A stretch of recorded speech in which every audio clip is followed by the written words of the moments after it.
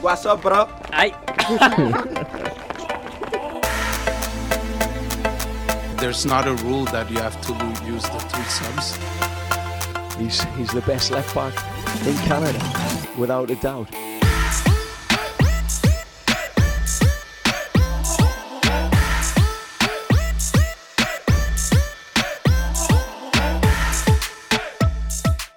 All right, and hello everyone, and welcome back to another episode of the Third Sub Podcast presented by Macy Sports. And we're back after a bit of a break as the news slowly starts to pour in. It's been a wild month of December, usually the time for, a bit of holiday cheer, a little break, a little snow depending on where you are.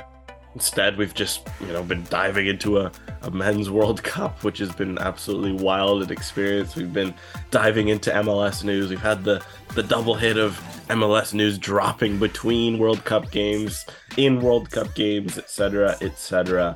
But as we've navigated this strange time in the Canadian soccer calendar, we've had a lot of good stuff to talk about. So we're back, as usual, to dive into all of the latest and greatest Whitecaps. A bit of interesting news on a potential women's professional soccer league in Canada. Obviously, massive news on that front. As we know, also Canada Soccer ended up playing at that said World Cup. So there's obviously that. Might have fallen between the weeds there, that 2 weeks where Canada was in it and amongst it at the world's greatest stage. And then obviously a lot more. And to dive into that, as usual, I'm your co-host, Alexander Gonge Ruzik, joined by Samuel Rowan. It's been a busy time, Sam. How are you holding up over this soccer holiday bonanza, as we want to call it? Oh, doing very, very well. I mean, spoiled here in the UK, I think, because especially now all the matches are at 7 p.m. And so for once, I'm actually profiting off of my time zone rather than, having to watch Whitecaps matches the next day or getting up at 3 a.m. on the odd occasion. So super, super nice. Enjoyed the World Cup. Obviously, Canada's showing didn't go quite as planned, but still interesting things to dive into there. Without breaking down every match, we're just going to chat a little bit about general takeaways. And then, as you mentioned off the top, a potential new women's league. They taking full advantage of this World Cup cycle to kind of drum up what good press and excitement they can, and certainly some interesting things there that we can get into a little bit. And then, allegedly this is a Whitecaps podcast, but there's not a lot of Whitecaps news to discuss.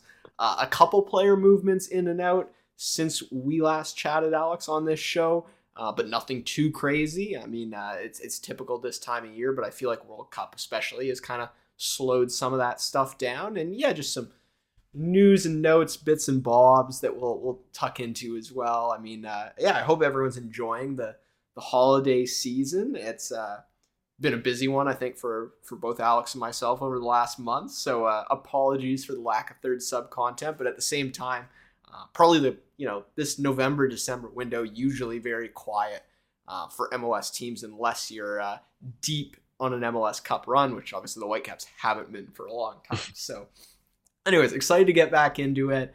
And hope you're enjoying the holiday season, staying warm and all of that. So, ready to go.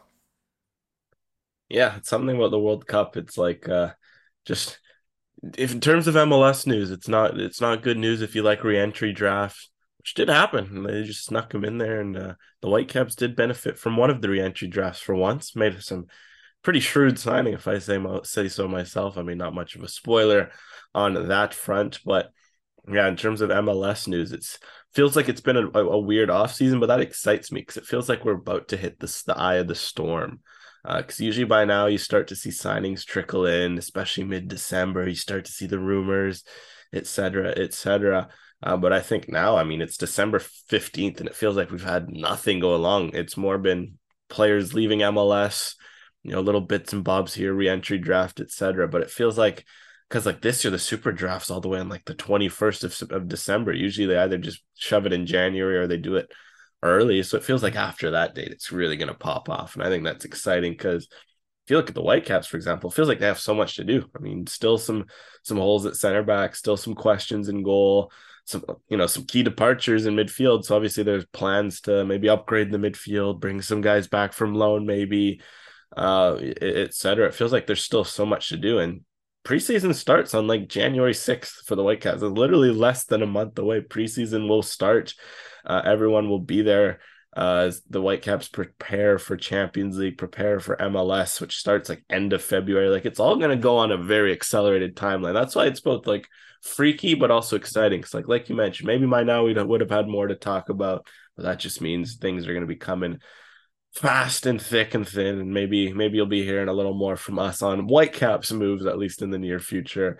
But before we go into the Whitecaps news, I mean, let's dive into it off the top. It's because it's important. Again, it feels like we're burying the lead just because it happens so quick. It feels like maybe the wild way of putting it for me is that Canada played Morocco in a men's World Cup game less than 14 days ago. It does not feel like it was 14 days ago. In my head, it feels like 2 months ago that they were playing that game, and that it was, Canada going up against Morocco. Morocco now, on the verge of making a final. Maybe by the time this episode's out, we'll know if they're in a final or not, which would just be absurd. But World Cup, it feels like it passed by so quickly. And maybe it was that the case, Sam, just to start for Canada. You think maybe it passed by a little too quickly? And, we obviously they tried to savor the moment, but it just felt like 1 second they're there, and 1 second you're talking about returning home from Doha empty-handed.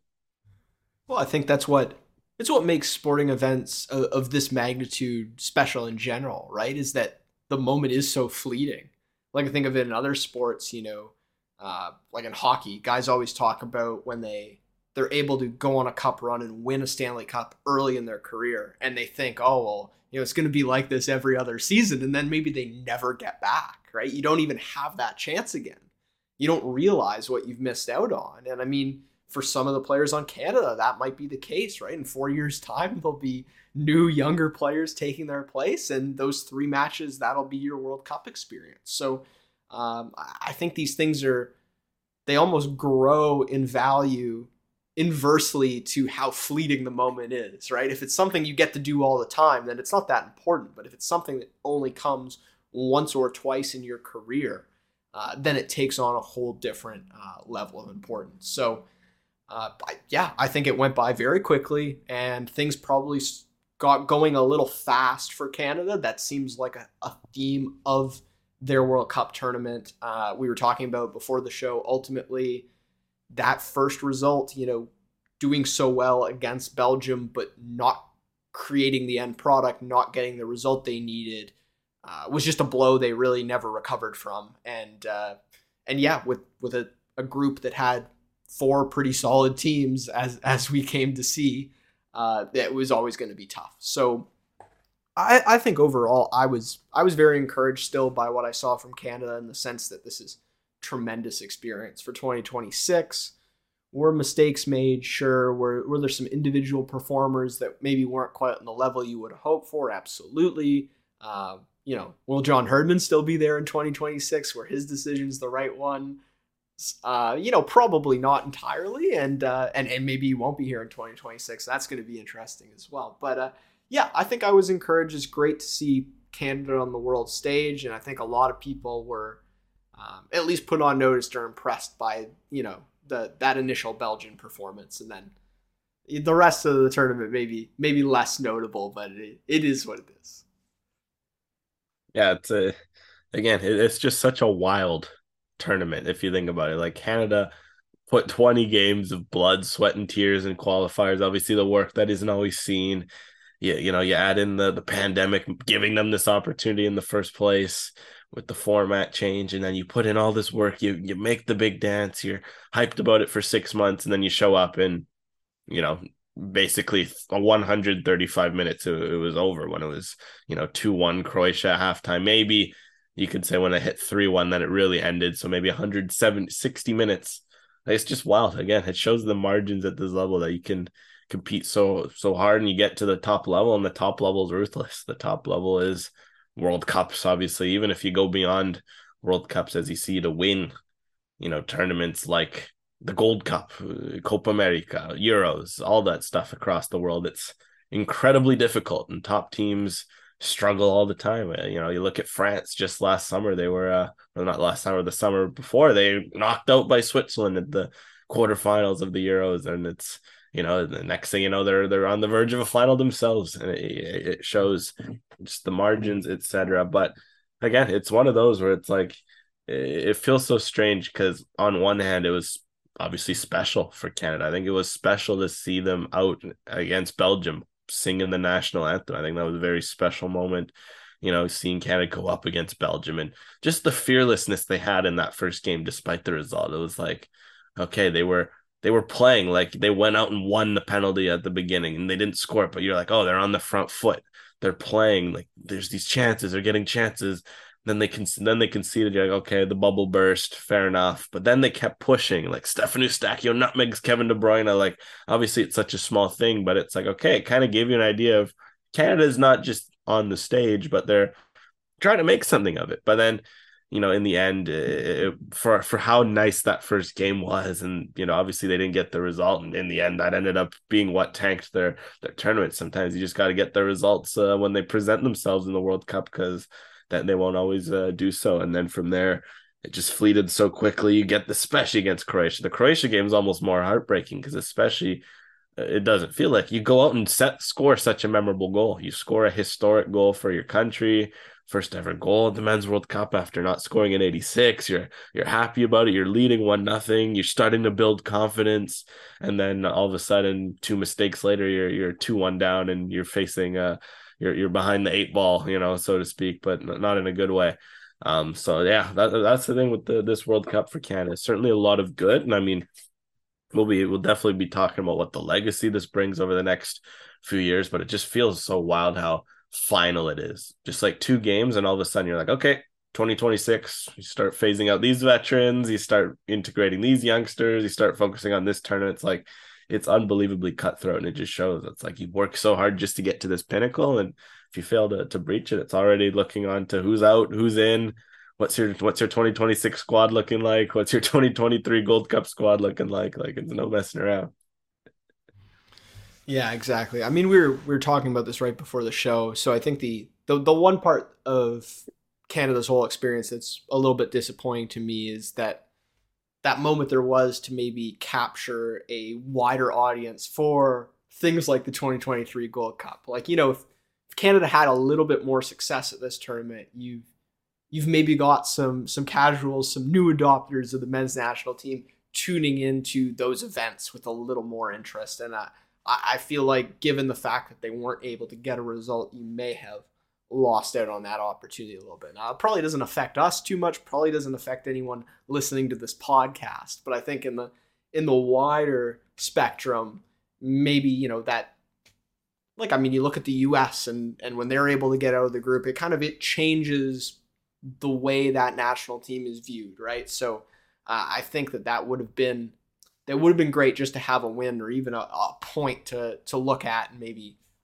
a rallying cry for some fans to adopt this men's national team. But I still think there's a lot of reasons to be excited, obviously. I mean, we know that. Certainly the listener knows that as well. Okay, well, something we haven't really chatted about, Alex, person to person, face to face, is the John Herdman comments and Herdman's overall management of the tournament in general. Obviously, what he said after the Belgian match, ahead of the Croatian match, is what drew a lot of the criticism, a lot of the attention, but just overall as well, I guess the way Herdman managed the event as a whole, I think it was kind of a disappointing low for a guy that's always seemed to have the right answers and really been in control of his guys and the situation. Like, throughout qualification, there were several matches where we were covering, and, Canada 10-15 minutes in, you were like, wow, Herdman had them set up and everything was perfect for how they were going to break down their opponent. And it just didn't feel like that happened in this tournament. Obviously a different class of opposition in terms of coaching staff as well. So your overall thoughts, I guess, Alex, on how Herdman dealt with this experience. Yeah, I mean, again, the World Cup, certainly a learning experience for Canada. And I think one of the biggest learners will be John Herdman. It's ultimately one where, upon reflection, there was some good and there's some bad. I think overall that kind of sums up Canada. And the thing is, though, at this sort of tournament, especially if you're a team like Canada, like teams like Belgium can get away with some good, some bad. They were abysmal and they were still a Romelu Lukaku hip thrust away from qualifying out of the group and ahead of Croatia. Like that's when you're a big team like that, things tend to fall into place for you. But if you're Canada, there needs to be a lot more good than there is bad for you to even have a chance. And I think, unfortunately, that kind of sums it up that, even across all three games, there are a lot of good. It's just you at this level, when you have bad, you can't let it stay bad and you can't let the bad hurt you. And I think, the perfect examples are teams that ended up doing well. You show that you can't let these moments kill you. And I think that's something that Herdman will have learned. I think he did a lot good. I mean, to start on that front, say Belgium, they nailed the game plan against Belgium. I think they found the right ways to expose Belgium's, old back line. They felt, they played the right risks. Like they're like, okay, yes, we're going to give up space to Belgium in transition, but they kind of banked that, Eden Hazard, some of these older players, they weren't going to be able to keep up with Canada in transition. They also banked on some interesting, some good ideas, like throwing Richie Laryea in as a starter instead of Sam Adekugbe. Ended up making Yannick Carrasco's life living hell almost, for lack of a better way to put it, on that left side. And, that ended up forcing Belgium to make a sub at halftime just to give Carrasco some air because he was getting destroyed on that side. And everything went so well. But then on the bad side, you also saw the margins of this level where, Canada's backline just slept for 5 seconds, like just Belgium playing it along the back. Canada almost fell into this false sense of security where their line like half pushed up. Maybe they weren't, communicating to keep their line. Belgium pounces, it's in your net. And I think that, again, that's the World Cup. The first game, you end up missing an opportunity Canada definitely should have won, especially looking back, could have been monumental to win. And then you go in from there, and then you're from that point on, you need results. And then against teams like Croatia, especially Croatia. Like Croatia is a team, as we learned in this World Cup, they just need this moment. They need a moment of vulnerability, and they will expose you. I mean, the one point of solace, I guess, if you're Canada, is that it even happened to Brazil, for example. Like Brazil went up 1-0 against Croatia. They got vulnerable because they got all excited, like, oh, blood in the water. We're going to make it 2-3-0. We're going to go play Argentina. And then next thing you know, they're picking the ball of the net and then they're losing in penalties. Like, that's what Croatia does. And for Canada, it was almost the same thing.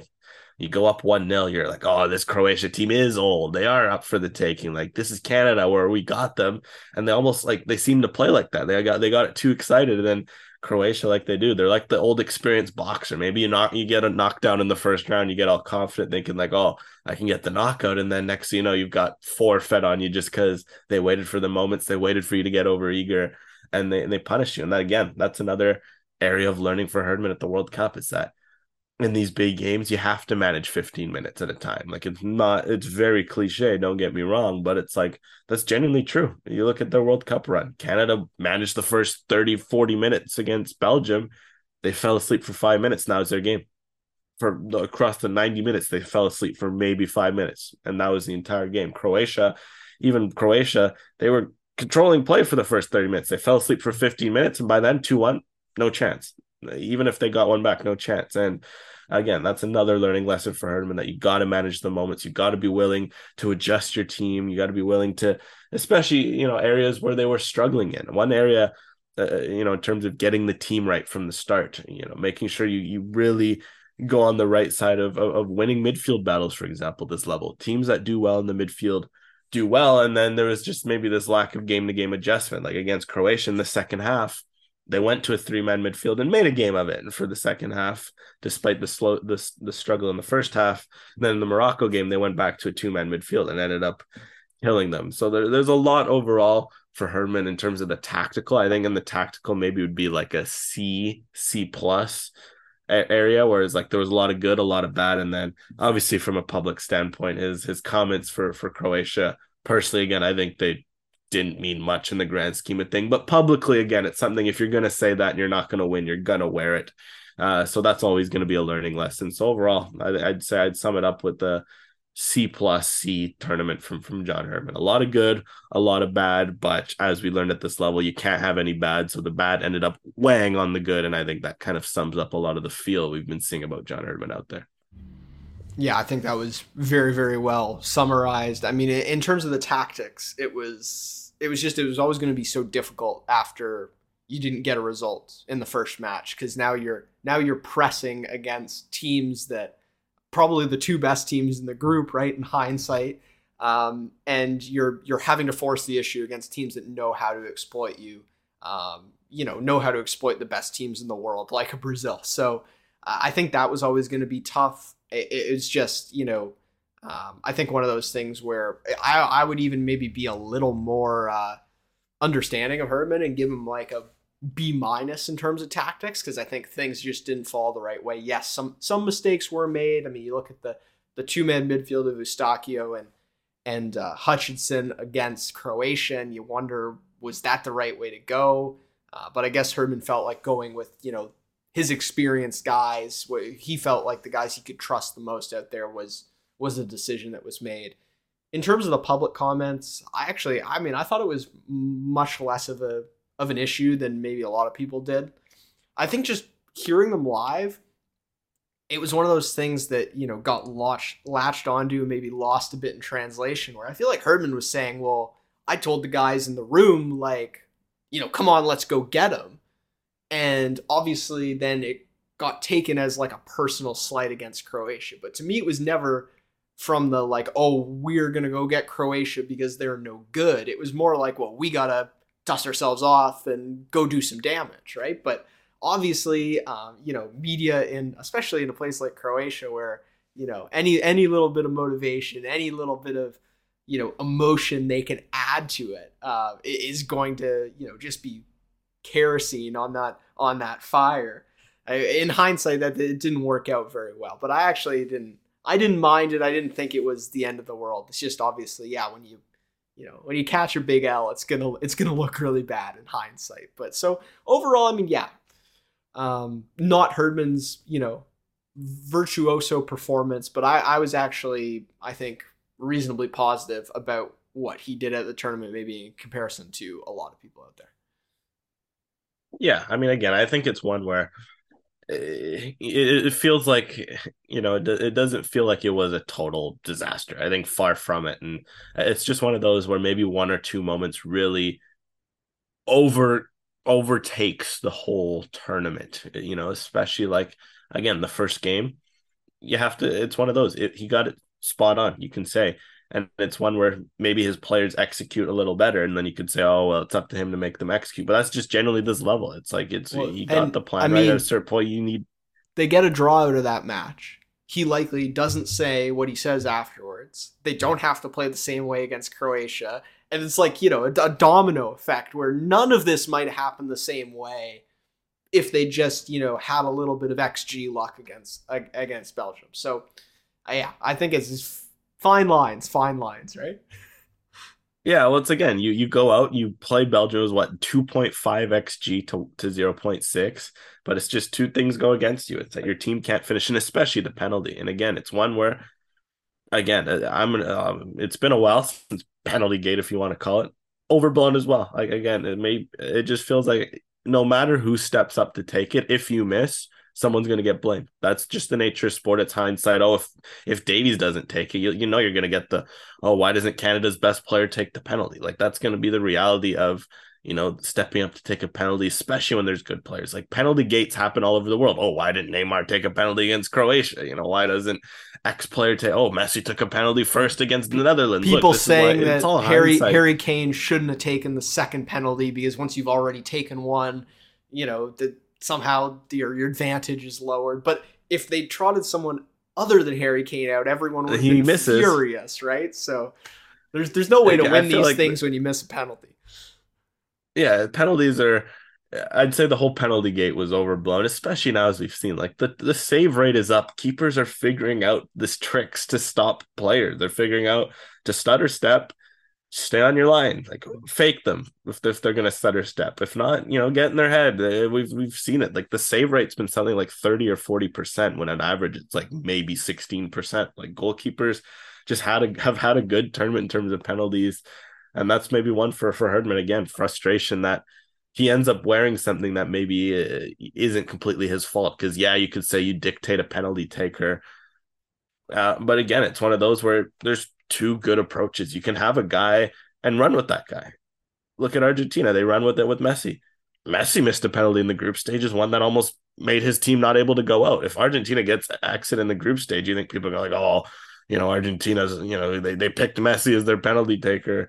Like, what are they doing? Like, again, it's one of those where it's like, damned if you do, damned if you don't. And that Herdman ended up maybe wearing that one a little. So in that one, it was like, didn't really feel like the punishment fit the crime, so to speak, saying like, oh, Herdman, if he's a top manager, yada, yada, yada. And then you look at as well as like the F Croatia thing. It feels like one where maybe what he meant to say was like, oh, if we play like this, we can go out and F Croatia. And obviously, like, even if he said that, that's gonna be taken like, oh, they want to F Croatia. But like, again, like I said, it's, you don't want your coach either to go out, oh yeah, we want to just go over get F'd by Croatia. Like, it's that's not gonna be winning you any mind games at the top level. And maybe in hindsight, maybe you keep the fuel away from the 3.9 million population country who has done so well to punch above their weight. But that's what Croatia does. It's like I've said with Croatia, there's a reason why they're so good, like at what they do and why they've punched above their weight. They take rejection, they take fear of failure, and they master it. So yeah, again, I think Herdman, you look at all the extra stuff, I think the penalty gate, the F Croatia game was maybe overblown. And then you look at tactics, I think overall it was mixed. There was a lot of good, a lot of bad. And I think what's key with John Herdman, where he's really going to have to cement his Canamenti legacy, so to speak, for lack of a better way to put it, is just how he learns from it. Because, all the off the field stuff, whatever. But in terms of tactics, one thing we've seen with John Herdman, why he's done so well, is that he learned. He learns. There was times in 2019 where he didn't fully look up to the job with Canada. It felt like they were punching below their weight tactically. It felt like they weren't getting the maximum potential. Like they had a breakthrough against the US 2-0, but it felt like they'd lost to Haiti. They'd lost to US 4-1. They'd lost to Mexico at the Gold Cup. They had a lot of, moments where like, oh, can Canada get over the line? And how did he respond? He went out and had a perfect tactical qualifiers, like just bang on. And he learned from it. Every game, it was a learning moment. And what's nice is that he's rarely made the same mistake twice. So certainly he has a lot of mistakes he made at this World Cup. And again, you make them at this level. One thing that Canada was, if we're going to look at from him, Canada wanted to play on the front foot. It was a decision made between the players, the staff, etc., that they wanted to play on the front foot. They wanted to go, and at least if they were going to go out swinging, so they can learn what it's like to play at this top level. At least show that this is Canada. This isn't like, okay, throw 11 men behind the ball, hope for some goalkeeping master classes and an Alphonso Davies transition goal. Canada did go out there, and again, as they showed with the 0 points, maybe it didn't always have its benefits, but at least they'll know that, okay, they went out and played guns a-blazing, and they were still 1 goal away from beating Belgium. They were still 1 goal away against a Moroccan team that went as far as they did. They did get blown out against Croatia, but they showed for 30 minutes that they can hang with these sorts of teams as long as they don't make these sorts of mistakes. So for Herdman, his huge legacy from this tournament is going to be how he learns from this, how he learns to manage games against the best at the best level. Do not make the same mistakes twice. And that's what's going to be fascinating to see how that goes, because I think that could end up being the defining legacy moment for him.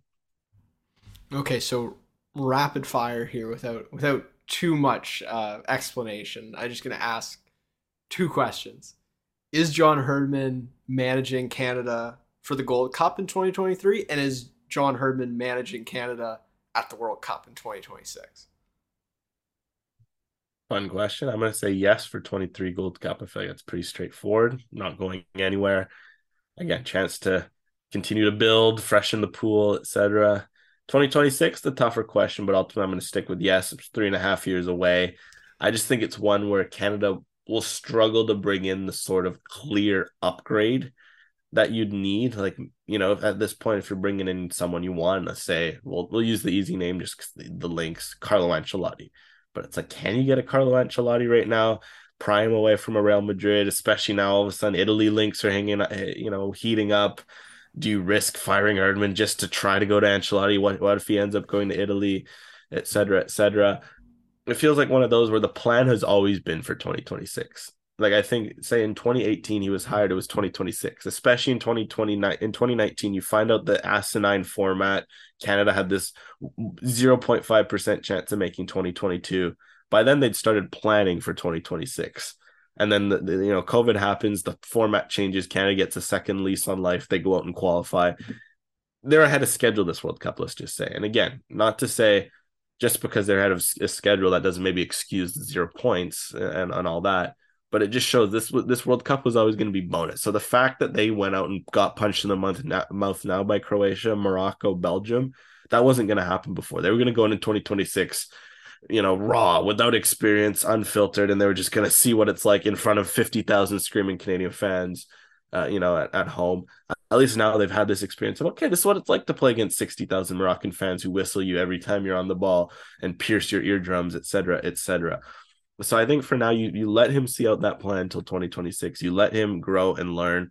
And from there, then you see what's going on in 2026, because a lot can change. All of a sudden, one thing that's maybe lost in Canada's whole World Cup discussion is that, to do well in the World Cup, you need a lot of good tier 1 players. It's like, the easy excuse, the way to put it, or tier 1, all the top 4 teams have tier 1 players. Morocco, everyone's saying, oh, who's Morocco? They're sleeping.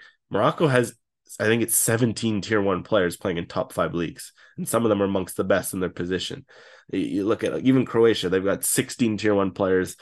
Canada has 5. Like Canada still needs to build the player pool. That's, Kone is moving up. As we've saw, Alistair Johnson's moving up. Those are more guys pushing towards tier 1 leagues. That's a start.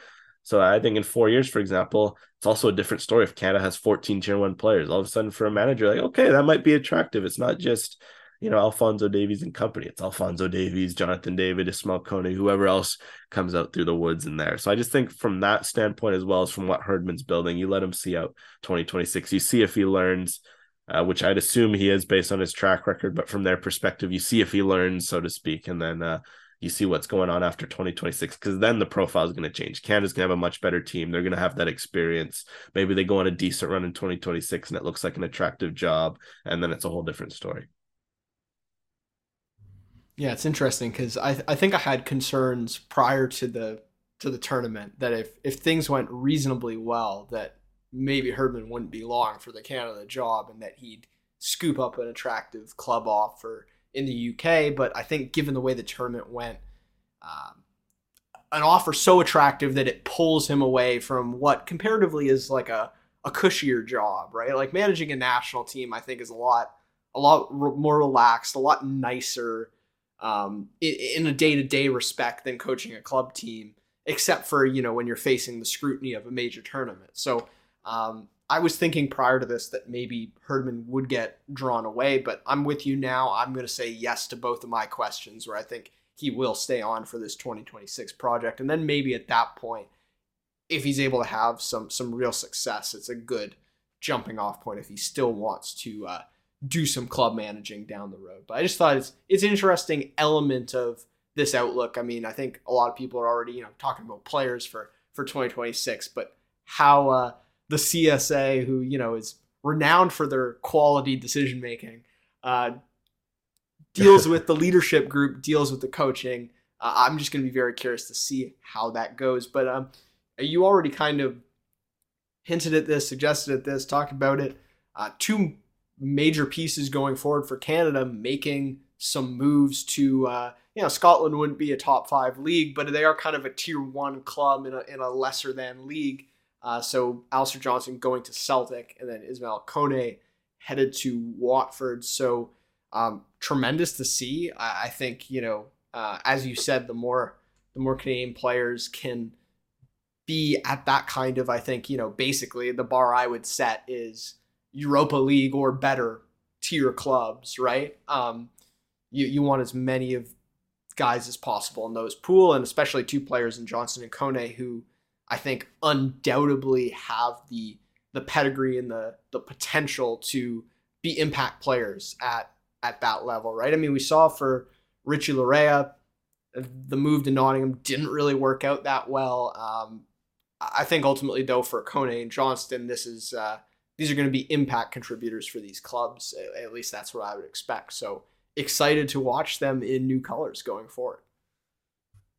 Yeah, and I think this is going to be the biggest part of the World Cup for Canada. A part of course, the learning lessons, just because, again, there's a reality that until they improve the squad, and again, it feels harsh to say, but that's just reality. Until they improve the squad in terms of levels they're playing, et cetera, they're always going to be underdogs in the world game. And that's something to remember, that on paper, Canada was one of the smallest, are like sort of quote unquote, again, doesn't feel right to say, but weakest teams in this World Cup, just because they lacked tier 1 players. And there's just a reality that to compete, talent can take in international soccer, especially where there's, managers usually have less of an effect just because there's less time to work on tactics as you do at the club level. Like, you're not spending 4 weeks of preseason just hammering a high press into your team, hammering, mid blocks and all this sort of stuff. Like, players do matter. And you see, like, you look at the US,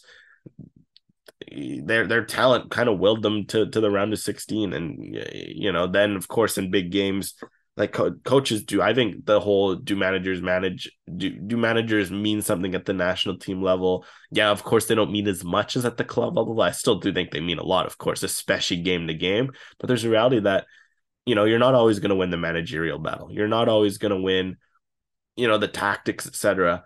But your players can sometimes overcome that. So I think Canada needs to continue to push players to top leagues. And it's nice now because there's pipelines. There's MLS, there's CPL, there's players going straight to European academies, etc. But of course, the more players who can move there to set the road, set the precedent, the better. So Alistair Johnston, I think that's a great move for him.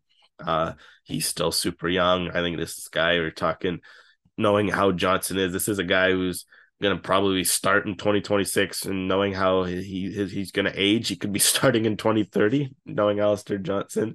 Of course, who knows what will happen between him and there and then. So the fact he's going to a top team in Celtic, yeah, there's going to be a lot of interesting games where Celtic holds a lot of ball, they dominate. But I think that's going to be good for Johnston, just because you want him to continue to improve his very strong on the ball ability. We know he can defend. It's going to be good for him to really improve that side of the game, and then he'll play Champions League if Celtic does as they should, and that'll be good as well for him to go out and test himself in that environment. As for Ismail Kone at Watford, I think that's a good club, especially that we've seen this plan with Udinese, because they have that partnership in Serie A, and it sounds like at some point or another in the summer, for example, depending if Watford gets promoted, he either goes to Premier League, he goes to Serie A, or he sticks around in the Championship if they don't get promoted. And I like that there's this plan already for him, whereas with Richie Larea, he goes to Nottingham, and maybe the plan was for him to play in the Championship the next year, but then they get promoted as like the 6th place team, and then all of a sudden you're in the Premier League, and you weren't maybe ready for this influx of cash. So I like that there's already these contingency plans. Like, if they make the Premier League, then maybe he goes to Serie A to get an embedding, or if they stay in the Championship, etc. So it's good to see that for Ismail Kone, Alistair Johnston. I think it's good because, again, every time you have a big player in a big league, it increases your chance of having these big moments that can help you in the future. Like, no doubt Alphonso Davies winning a Champions League and dominating Champions League helps guys down the road, like, say, Jonathan David, Tajon Buchanan, etc. Now Tajon Buchanan going out being so good in the Champions League, Stefan Eustáquio being so good in the Champions League. You need more and more of these players at the top level to help push more Canadians down the line and be like, this Sam Adekubi guy plays with Stefan Eustáquio. He must be decent. Maybe we need a left back. He's cheap because he's Canadian. No one knows about him. Boom. That's an attractive signing, and that pays off down the road. And if Ismail Kone does well, say Rida Zuhir breaks out next year at Montreal. This Rida Zuhir comes from the same academy or same team as Ismail Kone. Okay, maybe we should be having a look at him. So I think it's huge just because you need your big players at the international level, and Canada's getting that now. Very well said. Okay, final Canada World Cup point. This is an interesting one. Obviously, drew a ton of traffic on Twitter and just in news in general when it came out. And, because we're media people that have been covering the Canadian men's national team for a while, of particular interest to us, the Chris Jones CBC piece on, Alphonso Davies' star dragging down the rest of the men's national team. And I mean, to me, I think the thing that was even more notable about it was just the sort of refusal back down from that stance, and continuing to call out Davies and other players for, not doing the mixed zone media. I think my frustration with this whole saga is just the attitude that big media in Canada has taken towards soccer at this World Cup, which is sort of to, trot out the whichever good old boys or their friends to send them to the World Cup and kind of cover the game in that way rather than, the way you would see something like hockey covered. So I think that was something really that I came away from this World Cup continuing to be like, this country still has a way to go in terms of treating the men's national team, treating the World Cup like the very serious event that it is. And then obviously, I mean, you could nitpick things in the individual article. I don't even think I need to really do that. That's kind of self-explanatory. But to me, the biggest takeaway was, broadcasters like CBC, TSN put out some graphics and some things that were a bit embarrassing too. Like TSN put out that "Who are you cheering for?" now that Canada's been eliminated from the World Cup after their second match. Like just, tone deaf stuff where clearly there's no one in the room, no one in the building who kind of says, hey, I've been covering this team or I've been following this team since they were playing Aruba, and maybe you shouldn't tweet this out. Maybe you shouldn't put this article out. And so, Alex, I think with people like you especially that covered the team so well and so extensively, it was just disappointing to have some events like that happen at the World Cup. And I'm hoping, especially on home soil, by the time we reach 2026, that the right people, the people that have really been there, in the trenches covering the team, the people that have good relationships with the players and the manager, are the ones actually asking the questions and the one sharing the stories of this national team.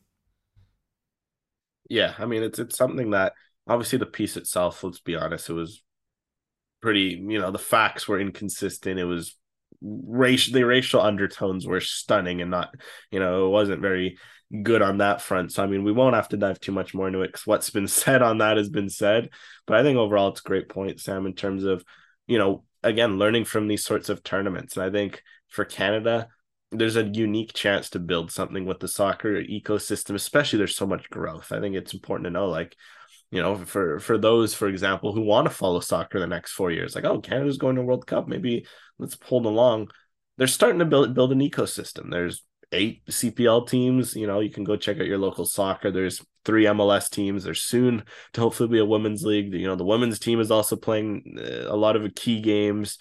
Obviously the men's team playing a lot of key games. There's an ecosystem being built, and it's like you want that ecosystem to be, productive and healthy. And I think as we've seen in places like England, for example, places where media can really scrape down and attack, and it just makes everything confrontational, and it creates this really unhealthy ecosystem of, players are fearful of speaking to the media because they're going to get undercut, and there's this whole concept of fear. And I think for Canada, you want to create a healthy, productive culture, because I think that would be good for the game long term, because there's a reality that Canada, I mean, soccer is catching up, but if we can, soccer could absolutely, this might, maybe this is a wild take, but based on the ever-changing makeup of Canada, for example, if soccer continues to get mainstream coverage, it's going to blow hockey out the water. Again, I say this as someone who's played a lot of hockey growing up, but you just see the amount of, it's just wild to think that, yeah, Canada makes the men's World Cup first time in 36 years, and they're getting viewership numbers that, that's punching with some of the best hockey games ever. And hockey is a sport that there's always big games every year. It's something that's insular. It's something that's been growing for a long time. And you just see the immigrant population. You see the makeup of the country.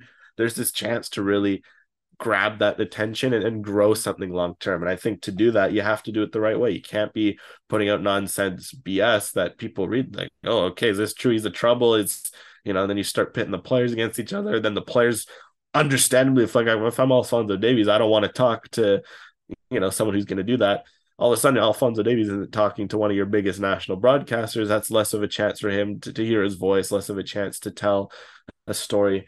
So I think you just want to build a positive ecosystem. I think one thing to clarify, it doesn't have to be like rah, rah, rah all the time. Like, there'll be moments where it's not pretty. There'll be moments where there's scandals, there's issues that need to be called out at the federation level. There's times where Canada's underperforming on the pitch. They did this World Cup. Like there were, as we said, we can break down at length where they struggled tactically, where they, maybe John Herdman got out coached, et cetera, et cetera. That's not to say, for example, that Canada went to this World Cup, it was all gravy. They had their 0 points, they had their participation trophy, and they went home. But I think it's also important to say, you can't be doing stuff like that. You can't be like, oh, well, Alphonso Davies is a problem, he's et cetera, et cetera. You have to go about the criticism the right way. And there's certain things that can and should be criticized, and there's things that shouldn't. Like, you want to criticize Alphonso Davies for maybe not tracking back in certain games, or maybe not, maybe holding onto the ball a bit too long, go for it. That's fair. That's the sort of criticism that I'm sure, Alphonso Davies himself will be looking at. Okay, how can I improve the game? And that's the sort of ecosystem you need. You go to the other levels, etc. But it just feels like, it's something that goes against the ecosystem that's being built. I think you've seen over the last few years, there's been a lot of good progress, and hopefully that can keep up, just because I think if you can build a healthy soccer community post 2026, like, this sport could explode here, and you want to do that the right way. Yeah, absolutely. I guess just a couple shoot offs from that. I mean, one of the first things that stood out to me too was, all this being made of not being able to get guys for media availability. And I know, because Alex, at some point during our careers doing this, you want to get someone for an interview, and it never comes together. Generally, those people, like, if you do manage to get them, they're not going to be great interviews anyways, because if they don't want to talk, they're not going to give you anything useful. So it's like, even if you'd heard more from Davies at this tournament, it would have been the classic hockey player, get pucks in deep type anecdotes. Like, it wouldn't have been anything valuable anyways. And then, secondarily, it's just like, the entitlement thing, just the idea that somehow, the players sort of owe you something in this media capacity, I think it just creates, as you said, such like an adversarial attitude, right? Where now it's media versus players versus team, whereas you want more of a, hey, I'm going to tell your story. I'm going to prop you up. I'm going to bring recognition to your story, what you've been doing. And certainly on like the lifestyle or the person perspective, talking about the individual, I think it always needs to be like that collaborative, I'm going to tell your story approach. And as you said, with the play on the pitch, I think you can be critical. Like, players tend to respond fine to that. They're like, either, okay, well, I disagree with your opinion, or they go, okay, that's interesting. And they kind of look at it as constructive. So I think it's just, that feels to me like the unwritten rule, is that you don't take someone's choice with what they do off the pitch and turn that into an attack, especially during a World Cup. I don't know. Just completely crazy. I don't know. Really, to me, the fault is not even with the author so much as it is, some outlet like CBC, like there should be an editorial team that goes, hey, whoa, let's just maybe table this one and write something else. Like, whoever you're paying to edit, there was failures at multiple levels there. Anyways, speaking of what's hopefully not going to be a failure, the Project 8 Women's League, as we mentioned off the top, taking advantage of this World Cup hype, and obviously backed by two of the biggest names in the women's game in Canada, Christine St. Clair and Diana Matheson. Two teams currently involved, at least, explicitly committed, in the Vancouver Whitecaps, who are obviously now, run by Steph Labe at the women's level, and then Calgary Foothills as well getting in on the action. But 2 of 8 teams filled, and not a lot of details about the league in general. You do know that Air Canada and CIBC are on board, which is nice to see. But Alex, I guess I'll say right off the top that I'm having to divorce my emotional feelings about this league and my practical feelings about this league, because the emotional side, like, we like covering Canadian soccer. We like covering the women's game, and having a domestic pro women's league, that's going to create jobs not only for players, but also for staff, and also create a bunch of awesome events. Like, all of this sounds tremendous, but I am a bit concerned that you've only got 2 teams committed, 2 major sponsors committed, and a lot of the details of this league very much feel like they're still at the proposal stage. And it's going to be interesting to see whether they can, leverage this moment and this opportunity into owners looking to, put money down. And I think that's the impasse that a lot of women's sports in North America in particular finds itself at, right? Is everyone seems to want this product. Everyone seems vaguely optimistic about the idea of more women's pro leagues, but actually getting owners that have the cash to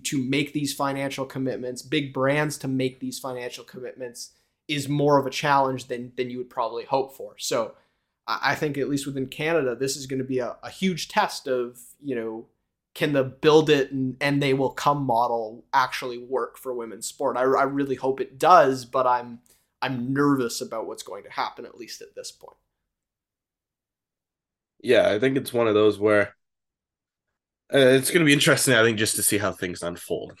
It's going to be intriguing to see, because I think, again, it's huge. They need a women's league. I think that's no doubt. I think that's like been priority number one. So I think I'm happy in terms of that front. I think there's always going to be a risk of going out so early, I think, is how I put it. I think if you're going to go this early, there's always risk, because it's an unstable world. You never know what's going to happen.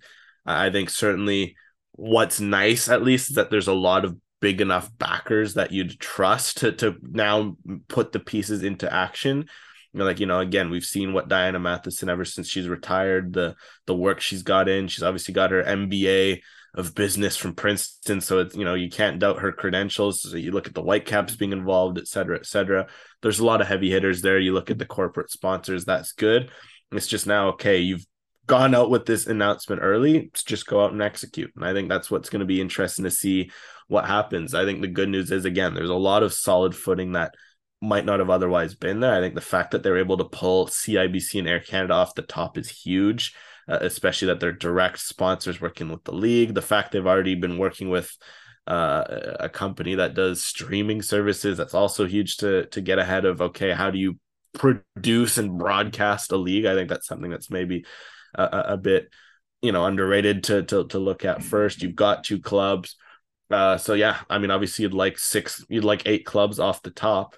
But it also does help that it's, say, the Whitecaps involved, and not, some unknown entity saying, oh, a team in X city is involved. So that's how I'd say about it. I certainly agree that it's, like, from a business standpoint, it is okay. It's a bit early, just in the sense you get all excited, you get hyped, like, yes, there's a women's league. Like, okay, 2025, that's a lot of time between now and then. There's a lot of X's to tick off, a lot of, dot your X's, et cetera, on that front. And it's going to be just interesting to see how they go about it, because I think the biggest thing is just ensuring the 6 markets, the 6 other markets, to get to 8. Because I think, from what I've seen, I think once that's done, I feel like there's a lot already that's good, that's in place. I imagine you already got the heavy hitters, corporate sponsors. I feel like more sponsors are going to come in. That won't be an issue. They're looking at a lot of ideas in terms of, for example, to save money, they're planning on doing maybe some hub cities where you have little tournaments. You try to, have fun with that. There's been a lot of planning on that front, but I think ultimately you just want to see the 8 teams secured and then go from there. Because I think that's going to be the biggest thing to take care of, finding those 8 markets, especially you see maybe in the CPL and Edmonton fold. So you don't want a situation like that in 3, 4, 5 years of the league. You want to get the right markets, the right owners. Obviously you can never predict what will happen in that front, but you want to get that all secure and solid. So overall, I mean, I'm excited about the league. I'm excited about a lot of the potential. So I'm just more, waiting and seeing how things go on the market front, so they can get those 8 markets, and then they'll be exciting. But I'll be interested to see. I think the biggest thing will be what happens with the CPL on that front, because certainly it sounds like they've been looking at building a league. Again, it feels like maybe since day one, maybe they should have prioritized a women's league first. Maybe looking back in hindsight, obviously they needed to build a men's league for the 2026 World Cup. And it's been great to have a men's league, but it just feels like a women's league's overdue, and they've been looking, but obviously they've dragged their feet to an extent that this project has emerged. So it's like, what happens to that? Do they continue developing something? Does this maybe prompt both sides to come together and realize, okay, there's a bunch of healthy franchises, there's a project, you put brain force together. Obviously, from a neutral standpoint, I think that would probably be what's best. Maybe you get some strong CPL markets, you throw in like a Pacific, you throw in like a Forge, Halifax, and you're on the right track in that front. So it'll be interesting to see what happens there, because I think also what would be key is you do not want like a fracturing. You don't want like, oh well, they make a league, let's make a league, and then all of a sudden you got corporate sponsors pulling one way and all this. Because I think overall, if you're going to build a strong league, you need to do it in a unified, together fashion, and just go from there. I mean, yeah, that league struggle, that was a bit of a problem for women's hockey, right? Like it got kind of fractured, and then it was difficult to, got people getting pulled in different directions. So certainly want to see Canada avoid that on the women's front. I mean, you hit on a lot of good things. I think just seeing Edmonton fold in the CPL makes me generally nervous and apprehensive, because you want all these Canadian soccer projects to succeed, but it's like, there's some blood in the water here. But obviously they had to go through the pandemic as well, and that was like a nightmare start to a league, really, right? So maybe, throw a little bit of cold water on that. Maybe it's not quite as concerning. And we got a Women's World Cup next year, so I think that should create some additional positive momentum as well. I am overall optimistic. It's just, these things do lurk, and it would just be so disappointing if they got it wrong, and then women's soccer in this country, in a sense, took a bit of a step back because they weren't able to get this thing going the way they want to. So, trying to be hopeful in that respect. And I think that ultimately, as you said, some kind of alignment between CPL, that the lurking entity that is Canadian soccer business, and the CSA, if you could somehow get them all on board, and kind of supporting this thing together, that feels like the best outcome.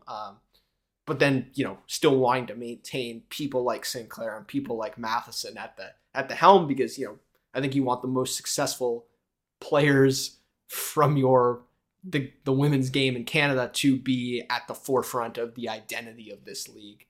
I feel like that's really important. So certainly looking forward to more on that front, and certainly if there's more news and notes, we'll be covering it for sure, because excited to dive into that when the time comes. But with that being said, we're going to take a little bit of break, and then we'll dive into some Whitecaps news on the back end of the show.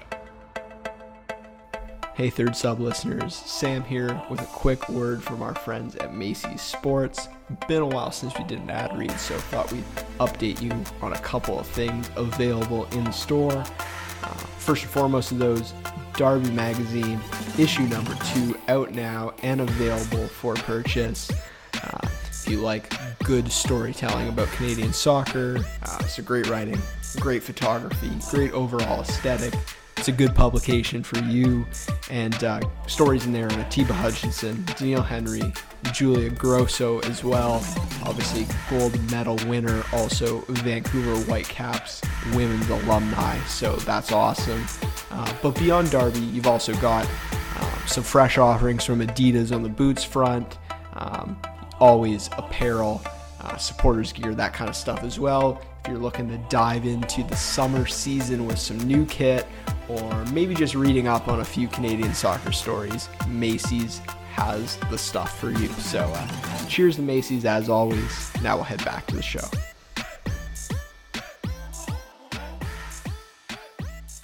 All right. Obviously, we're back. Some Whitecaps news. A lot of Vancouver, I guess we can say, based on a little bit of non-Whitecaps Vancouver-related news. Make that what you will. But a lot of exciting times in Canadian soccer, as we've seen. Again, it's going to be intriguing to see. Can't wait for a day that hopefully we're talking about Whitecaps men's and women's news in this section, maybe, where we got a double section. We're talking about, who knows, maybe we're talking about Julia Grosso's strong performance over the weekend at BC Place. At the same time, we're talking about, Whitecaps getting a win on the road on the men's side as well. So again, here's to hoping all goes right on that front. Excited to see how that project pans out. But for now, the Whitecaps certainly in charge of one team. That's for sure. That team is going to play next year, and they're slowly building. But of course, to build, you must destroy sometimes. And unfortunately, a key pillar from the past few years is no longer with the Whitecaps, as we kind of predicted. Jake Nerwinski ends up going to St. Louis. I mean, a bit of a no-brainer in that regard.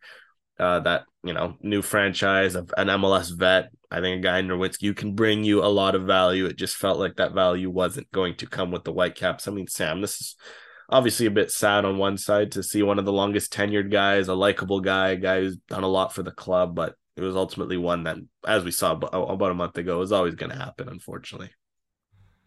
Oh man, this is like a bit of an emotional ride almost, because I feel like, even just personally, I won't attach you to this, Alex.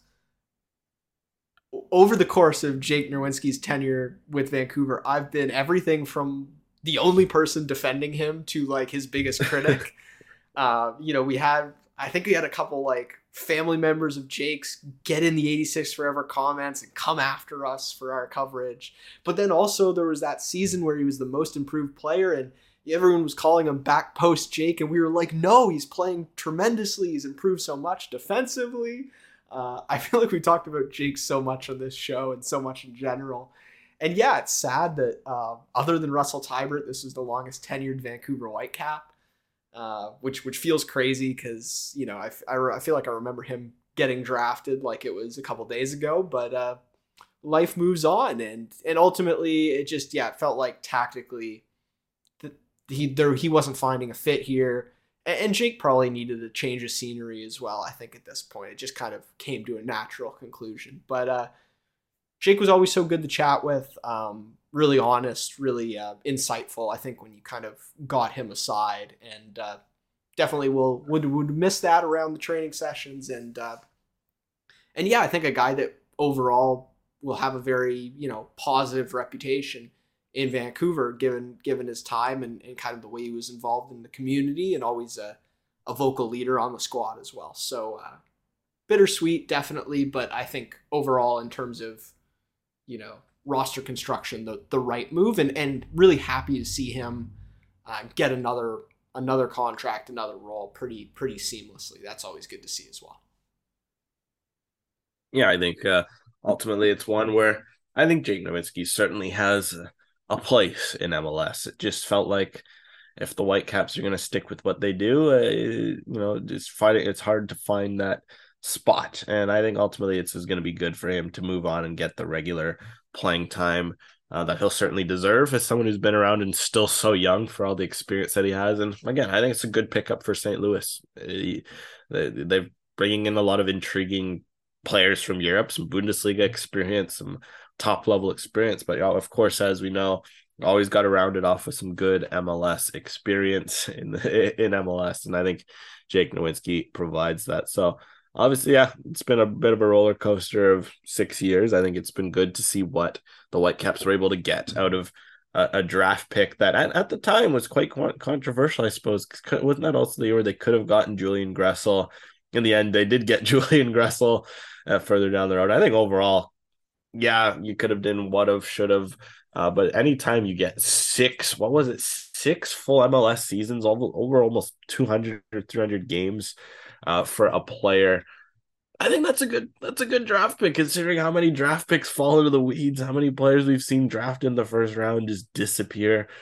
The fact that the Whitecaps were able to get Jake Nerwinski as long as they did. Like, you look again, yes, Julian Gressel was drafted after Atlanta United, but who is Nico Hansen? Who's Joe Holland, Daniel Johnson, Chris Adoy-Atsem, Regan Dunk, Colton Storm, Sam Hamilton? I named 7 players who were drafted after Julian Gressel. Who are those guys? Tell me. I couldn't know. Then there's Kwame Awuwa, who we do know. Shout out to him for now also being in the St. Louis system. So St. Louis loving their 2017 draft picks. But again, it shows a lot of guys you end up drafting end up in the weeds. So overall, I think the Whitecaps did good with the draft pick, and sad to see Jake go, but that's the reality of football sometimes. Absolutely. Well, speaking of the reality of football, another departure from the squad. Certainly a guy that became the forgotten man a little bit, I think, this past season. Michael Baldissimo, academy product. I just felt like Baldy was injured at all the wrong times for Vancouver, and then the switch to Vanni Sartini probably happened at a bad time for him as well. Just more of that ball playing six that wasn't a fit in Sartini's system, but again, kind of followed this one in the Jake category. We're very happy to see him find a new home in MLS quite quickly. Going to be with the San Jose Earthquakes, so look forward to watching out for Baldy in rivalry week, maybe against Vancouver. We'll have to see, but ultimately, Baldy's always had the natural ability on the ball, the talent. It's just the physicality of the game, the high motor, and just staying on the pitch and finding consistent form has been a bit of a challenge. So, ultimately, this is another one like Jake where I just don't think there was much of a fit going forward, but still really hope to see him have success in MLS if possible. And so we'll be watching out for that for sure. For sure. But one center back, can we call him that, given that's probably where he fit in? Can't call him a wing back, so we'll call him a center back. Leaves. Obviously, that means many holes to be filled, as we've been talking ad nauseum, especially more center backs who are supposed to be back, potentially could be back, aren't coming back. So Whitecaps certainly in the market for center backs, but while they're still in the market, they have made a purchase, and that purchase was Karifa Yao of CF Montreal. Fascinating timeline of events on that one. I mean, I think we did our guys to watch in the CPL show. I think he might have been one of the names we've thrown on there. At least he's certainly been a name we've mentioned a lot. But actually, we didn't mention him on our CPL players to watch show. Why? Because he was owned by Montreal, so we kind of didn't think he'd be available like this. I do think we talked about him very, very briefly when we took a look at TFC and CF Montreal players, or just MLS players in general that were left exposed. He was a name we brought up. And obviously we know that, the Canadian teams, unprotected players who are Canadian, then it's of particular interest to the other two Canadian teams because they'd be an international player in the US. So I think we at least name dropped him. I don't know if we got into too much discussion. But yeah, well, they'd be international if they weren't a homegrown. So technically Fayao could have been a domestic in some cases, I'm pretty sure. You always know the roster rules. You're always one step ahead of me in that regard. All the post 2016 academy players. So shout out to Max Crepo, who was a year before, and he's an international in LA. But we'll forever be still figuring out those rules as we go. But Karifa Yao, again, it was one where at least I've mentioned a few times that the Whitecaps should take a look at him, but it was one where he was owned by Montreal. It was kind of like wishful, if you in a perfect world you can get him. But Montreal, cutthroat, ruthless. Olivier Renard, shout out to him because he did such a good job last year. So can't fault what he's doing. But he goes and says, we didn't really think Karifa Yao fits what we need in our system, which to be fair, I guess they want to trot out Rudy Camacho. They want a guy who's a little more ball playing, whereas a guy like Karifa Yao, certainly good on the ball, strong on the ball, but not a ball player, definitely not yet. Says, okay, go find a new club. Whitecaps get him at the re-entry draft, and all of a sudden you get him on a league minimum. He's owned by the Whitecaps. Get him in the re-entry draft. I mean, this is a solid move. I mean, maybe this isn't one that will stand out on day one. I mean, he's still a 22-year-old center back. He still has some time to want to push in. Like, I'm not saying on day one, whatever the schedule's announced, he's going to be starting for the Whitecaps ahead of Ranko Veselinovic. But this is a guy, I think this is the sort of shrewd young Canadian moves that they should make that will pay off, because he's shown in the CPL what he can do. He's shown in limited minutes in MLS. And Karifa Yao, I think a solid signing. Okay, so on the Yao signing, here's what I'll offer. Just as like a hypothetical. Do we think, and this is a bit I think we already know the answer to this, but I'll ask a question anyways. Do we think Yao can be as good or have the same kind of impact as a Flo Youngverth last year, an Andy Rose a couple years ago, a Yasser Kamiri when he was in MLS? Like, yes, I think Yao's going to come in and at the very least be that kind of guy, right off the bat, which is just squad center back depth. And then you look at the fact he's only 22 years old, I think has a good amount of upside. As you said, league minimum contract, good value, domestic spot. This is what we've been talking about. Cheap domestic players with upside, the right part of the age curve. I mean, if anything, this is a little young for a center back. There's a lot of time for development still to come, but I really like this. And then, it gives us a reason to be excited. If someone's injured, if you're going a little deep in the depth chart, there's a reason to be intrigued about your third or fourth center back getting a starting spot. So I'm looking forward to it. It really does depend a little bit on how the Whitecaps fill out the rest of their center back depth, because there's a lot of work left to be done there. But I do overall like this signing, and at least the fact that he's had a taste, more than just a taste, but some good experience in an MLS system already, I think is helpful too. So there won't be culture shock or a huge adjustment there.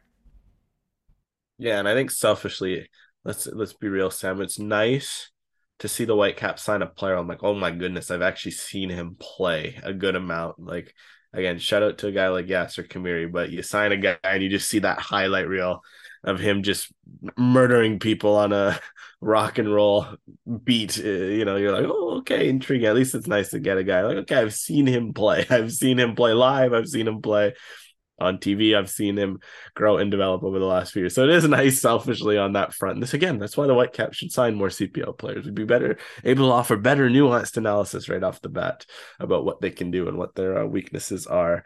But in terms of Karifa, I think it's going to be a good bet. I think it's like we've said, if you're going to make bets, make them on young Canadians, players playing close to home. It's cheap, it's not going to be expensive to take these sort of punts. You look at how Yasser Khmiri turned out, or some of these other players turned out, and you made big investments just to bring them over. When these guys are playing in your backyard, are talented, they just need an opportunity.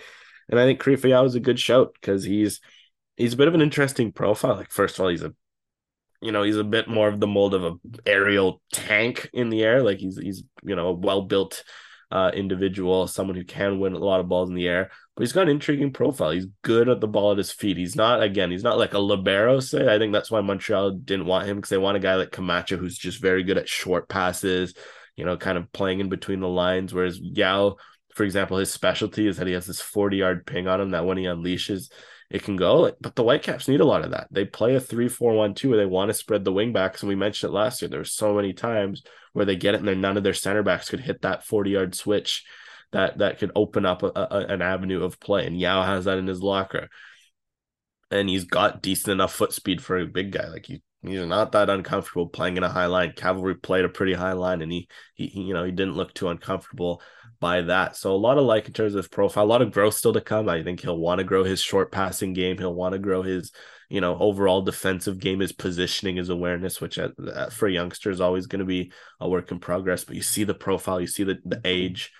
This is a sort of cheap bets. This costs the Whitecaps nothing. This is what you need to do, because this is a guy, at the very least, I'd be confident saying he could be a good backup center back. And at his age, at his profile, all of a sudden you saw Ranko Veselinovic. That's like, maybe that could be a potential replacement that you're looking at down the road. I mean, not that TFC was the model of success last year, but you saw Lucas McNaughton come in and it felt like he didn't really miss a step. So I think that the CPL to MLS comparables are there, and it's exciting for us, as you said, someone that you've got a good index of matches. You've sort of seen how he looks at the CPL level, and now you can directly translate that to playing for the Whitecaps. I think that'll be really interesting to follow this season, depending on how much he plays, but something to track, certainly. Okay, going to another center back. Nothing official yet, but it does look like Derek Cornelius won't be returning to the Whitecaps, but it also looks like he won't be staying in Greece. Malmo stepping in at what kind of feels like the 11th hour and making a push for DC. Obviously, I think for the player, there's reasons why he would want to stay in Europe and especially go to a good league and a good club. But from the Whitecaps' perspective, disappointing that they're not able to recapture a guy they probably really could have used this season and would fit quite well in their system. Alex, thoughts on the potential move, thoughts on the ramifications for the Whitecaps as well. Obviously, we're well-known advocates of Derek Cornelius, and we'd love to see him return, but I think also happy for him if he gets a fit that he's excited about and maybe is good for his national team career and all that kind of stuff. Yeah, I mean, a lot to unpack. I think ultimately this, of course, is a loss for the Whitecaps in the sense that it's a 25-year-old Canadian left-footed center back, which ticks off a lot of boxes. He's young, he's left-footed, he's a center back, he's Canadian, but, and a good enough center back. But it's one where, first of all, from Cornelius' perspective, I think it's a good move. He was kind of in the middle to bottom of the Greek league. Sweden is slightly worse in coefficients than Greece, so they're about similar league. What that means, because the coefficients change all the time. But he goes to Malmö, a team that a year ago won the league. This year they finished 7th, so it was a bit of a bad year. But you have to imagine, based on that, they're going to want to go up to push to first again. So you're going from a lower fish in a league to a higher fish in a league. So that's always an upgrade for him. I think personally it's a great move. You move to Sweden, you get a chance to play Europa Champions League. I mean, obviously it's going to be tough for Malmö to play in Europe because I think they need to win the Swedish Cup in the spring to play in the Conference League. But you'd back them maybe the year after they're able to make Champions League again, because they made qualifiers this year. I don't think they made the tournament proper. They came close, but not quite. But those are the sorts of experiences you want for a player in Europe. So for Cornelius May as well, again, it's a good stepping stone league. He's just 25, like 2-3 good years in Malmö. All of a sudden you're looking maybe a push to a top 5 league, maybe a push to a top club in a top 10 league, as opposed to a top 20 league as this is in Europe, at least in Europe. So overall, good for Cornelius. I think it must be said, it will help. I think personally the margins are so fine between Kamal Miller, Scott Kennedy, and Derek Cornelius, so that the more playing at the higher level, the better, because that battle is going to be fascinating. And I think ideally long term, you could play 2 of those guys together as Steven Vittoria ages out, and you can see a Miller Kennedy or a Miller Cornelius or a Kennedy Cornelius pairing in the future. So good for him, good for Canada. Just a bit tough for the Whitecaps. I think it's a player again that you could use. He was coming back to you on loan. You managed to dodge Panatelikos buying him. Maybe he was just priced out in that range, but then you sell him for $550K. Just feels like a bit low. Like, it feels like maybe if it's $1 million, you do that. That's very fair. You get your money, you call it a deal. You go from there. It just feels like $500K feels like a bit low for a player of his caliber when the Whitecaps could use him. Like, if this was a player that was coming back to be the 4th string, of course you take any money you can get. But for someone who could come in and be a key starter for them, that does feel like it's a bit low. But obviously, I guess, respect to them for wanting to help out the player and do good by the player, but it just feels like for what they need and what he could have brought, it feels like they got a little low in terms of cash based on the reports.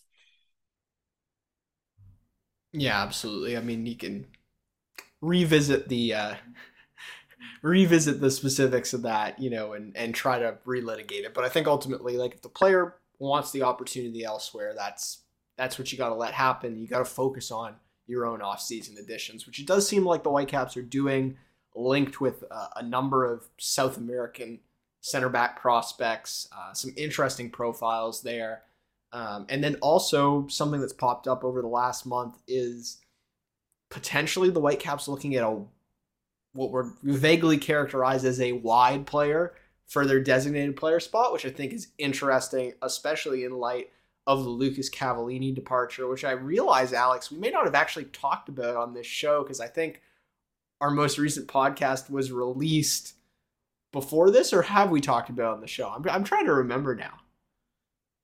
I don't think we did. I think it was kind of, they were in negotiations, and now it's just straight up left into the unattached FC abyss, a free agent, Lucas Cavallini. Which was a weird part of this World Cup too. Funny that a couple of guys on the squad sort of kept the unattached FC tradition alive. I mean, it adds to the interest in the striker position, I think, for the upcoming season, right? We were already saying that that's something that the Whitecaps should probably be looking at a different profile, but they've very much clarified their stance by moving on from Cava. I think, not to make too much high-level analysis out of this, but the moment we learned about the value of the option, the fact that he was going to be paid somewhere in the region of $2.5-3 million a year, then it's kind of obvious why the Whitecaps didn't choose to pick up that option and choose to bring Lucas Cavallini back. And if he wasn't willing to renegotiate at a much reduced rate, then you can understand why the club moved on.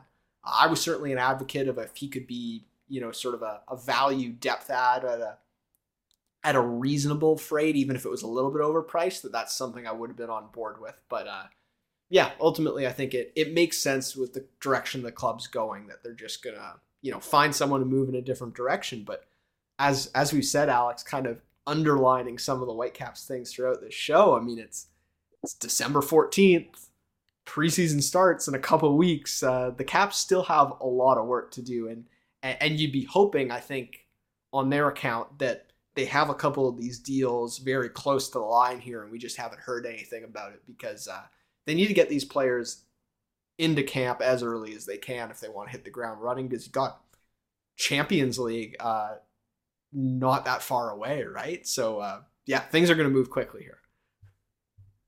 Yeah, well, thankfully, Champions League somehow this year is after MLS. I think it's March. Ended up being, but still, everything lurking. You don't want to head into the fixture congestion, because that's the thing. They have early season fixture congestion. You don't want to be diving into that, not ready, let's just say. So it's going to be interesting to see how they go about the wide DP situation and et cetera. What I think this tells me is that they're going to ride Brian White. And to be fair, that's not a bad idea. You saw what you can do in 2021, where you just feed Brian White chances he will score. They're going for the Soccernomics model. Let's just say, no, don't invest in the number 9. Make sure the system's good around the number 9, because a lot of number 9s are created more equal than you think. Now it's a question of, okay, well, then you got to if you're going to go for that approach, you got to get the right pieces around the number 9. I'm just curious to see where this player stands. Like, is it a left wing back player? Surely you're not going to get a DP right wing back style player if you have Julian Gressel in the fold. So I'd have to imagine surely it's a left wing back, right? Because you got Vitain, Gauld, and White. I assume that's your front 3 for now, unless you find any upgrades, and that's a pretty darn good front 3. You've got Gressel penciled in. You've obviously got Schopf and one other player penciled in. Obviously, we hope it's a Kayo, but we'll see who ends up. Oh, of course, Kubas. How could I bury the lead on that? You got Kubas and Schopf for Kayo, whatever, penciled in. It's pretty much like the CB's left wing back, striker, goalkeeper, where the questions are. But if they're not going to commit a DP to a striker, and it has to be a left wing back, right? Like, it has to be someone of that mold, where maybe they end up playing left back and end up playing left wing back in possession, and then complement Gressel on the other side. Very interested to see how that goes, because, I mean, obviously, as we've seen with Brian White, if you can get him wide service, he'll score, but he can also interlink with number 10. So if you have Gauld and Vita underneath him doing that, but then you have Gressel and another left footer just whipping in crosses, you do also have that. So I imagine that's the profile the Whitecaps are going for. Just will be interested to see what kind of player they can find. Funnily enough, the kind of player I think of off the top of my head is an Ali Adnan, but that's obviously not going to happen. Ali Adnan is not the player he was 3 to 4 years ago, but certainly I have to imagine that sort of profile would be what they're looking at, like a 25-year-old playing at a high level like Adnan was when they did sign him from Udinese back in the day. Certainly, I think if that's the game plan, it'll make for very attractive, interesting football from the Whitecaps. Like, I would certainly be on board. I just, I wonder what their ability is to make that happen. Right? We're gonna have to see here, and yeah, excited to start diving into hopefully some player signings here in the next month or so, and we get a little bit of a better picture. I don't know. I wouldn't entirely discount the idea that they might go for a smaller, pacier striker at some point, because I feel like that kind of profile could really suit this team as well. And so even if it's a younger guy, even if it's more of a project player, I wonder what their aptitude is, their desire to pursue that. Boy, maybe this is just a complete wild thought, and it's just someone we do have to remember. Deiber Caicedo. Could they be potentially considering using him as a number 9? Just because so poor whenever he's played centrally, though. That's I really like Deiber, but he's looked really bad whenever they've tried to play him centrally. Oh yeah, no, I think it's something, because Vita and Gauld, surely if they end up playing like they did last year, you're not going to move those two. Like you have two number 10s, they're balling out. That's kind of where you'd pencil in Caicedo. And obviously they see him as a key part of the squad. I do wonder if maybe they use Caicedo and White as like here's Caicedo if you're playing, three monsters in the air, you want to go a little on the ground, maybe go White for a bit more of an aerial presence. Just throwing that idea out there that you mentioned, pacey, small striker. Maybe they have someone in mind like Diber that they'd try to mold and work with.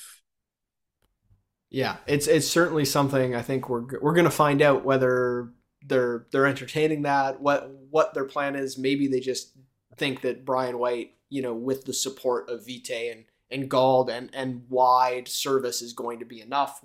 We're going to have to see as we tuck into the preseason and the picture starts to develop. But we'll be watching that. Speaking of watching things, news on the broadcasting front, obviously, I think if you're listening to this podcast over an hour in, you'll know that MLS is moving to Apple TV next season. But TSN had been talking, saying, hey, we're going to have some MLS content. We're not going to completely abandon our relationship with the league. And now we know what that's going to look like for 2023. TSN, along with Fox in the US, announcing the sort of limited rights deal. And what's, I think, important for us here north of the border is that TSN is going to broadcast one match, one Canadian team, that is, per week. There will be other MLS matches as well, but only one Canadian team a week. And obviously with TSN being part of the Bell Media family, I think a lot of people concerned that it's going to be all CF Montreal and all TFC. I certainly can't make any kind of promises in that respect. We'll have to see what the product is like. But what this makes clear, Alex, is that if you want to watch the Whitecaps week in, week out in 2023, even, with a Vancouver postcode, you're going to need to move over to a streaming service, which I think is interesting. And I don't know what kind of impact it's going to have on Whitecaps viewership, but we're just going to have to see here. Yeah, I think it's going to be interesting to see how this all crumbles. It feels like there's a lot of bits and parts that are still coming together. Like they don't have any of this figured out at the league level yet. I think it's a complete nightmare. But, I'm excited to be proven wrong.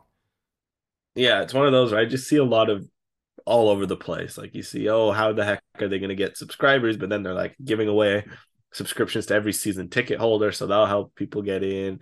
But then it's like you throw some games on linear TV, so it's like, okay, you're obviously still see some value there. And then there's going to be these matches of the week. Like it just feels like there's so much going on, and I guess we're just going to have to see how the season starts to see it all laid out into place. I just think it's weird in terms of like a one match a week for Canadian teams, just because that doesn't feel like, it just doesn't feel smart. I don't know. It just feels like it's going to always create. From the streaming perspective, they're putting it, they're making you have to adopt the streaming platform is what they're doing by making it one a week, right? They didn't want to put themselves in a position. I guess certainly if Bell Media wasn't willing to offer up the money necessary, they weren't going to make it so that Canadians could get away without the streaming service. Because if every Canadian match was on TSN, then I think the majority of like Whitecaps fans wouldn't sign up to watch RSL against San Jose Earthquakes, right? So I feel like that's where the decision's been made, where they want even one team hardcore fans to be committed to the streaming platform, which could help them, could hurt them. I don't know how people make their decisions and react to this. For us, it's kind of a non-choice, right? We're covering the team, so we're going to be watching on whatever platform it's on. But for some people, that might be a difference maker. Yeah, I think it's again. It's weird about the one match a week. It's just feels like that's gonna cause a lot of, how do you pick what's the best team? Like, say, obviously, fingers crossed. What if all three Canadian teams are good?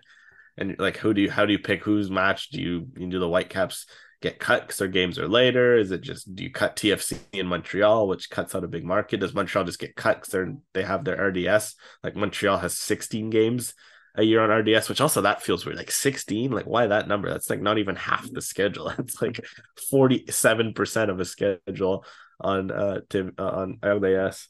it just feels like a weird compromise. It feels like you either maybe go all or you go like nothing to a point where you just like very minimally tease. But I suppose this is what they're doing. It just feels like a weird.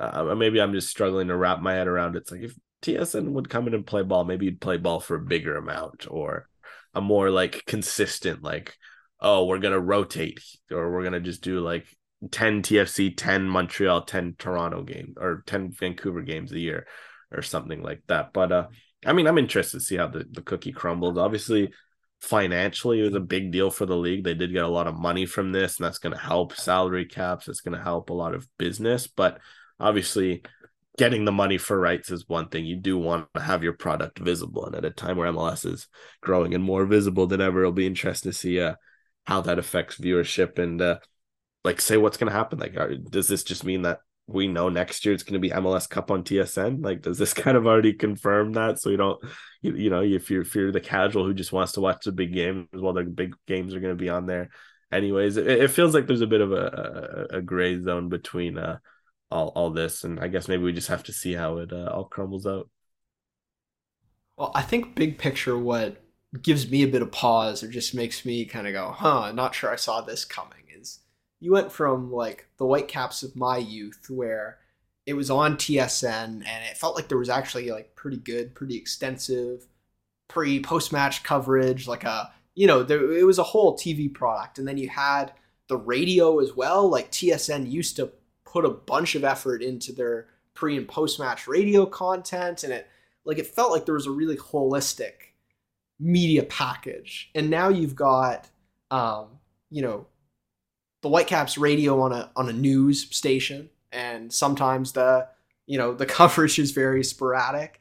Certainly there's not tons of Whitecaps content radio wise outside of match day itself. And then you've got, from the TV product perspective, like, is there even going to be pre and post match? Because I know, like, if you watched MLS through DAZN, they cut immediately after the match. They put the Whitecaps, they put the lineup graphics up right before the match, and often the lineup graphics aren't even correct.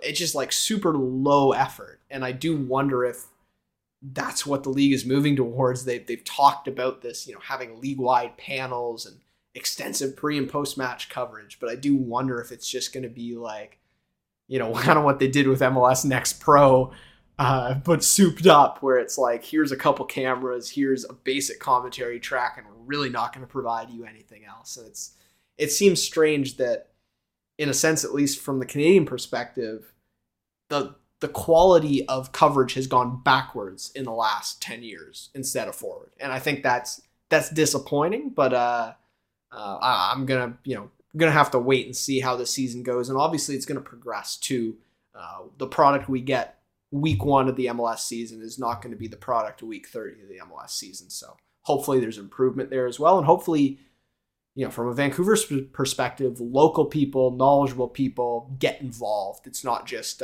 some random people kind of parachuted in. Yeah, that's going to be the biggest thing. I think you want to, at the very least, no matter what happens, you don't want to lose the local feel. Because I just feel like, I don't know, maybe that's me, but it feels like that's one of my favorite parts of North American sports is that, like, I don't know, we'll throw in the easy example because they're next door, the Canucks.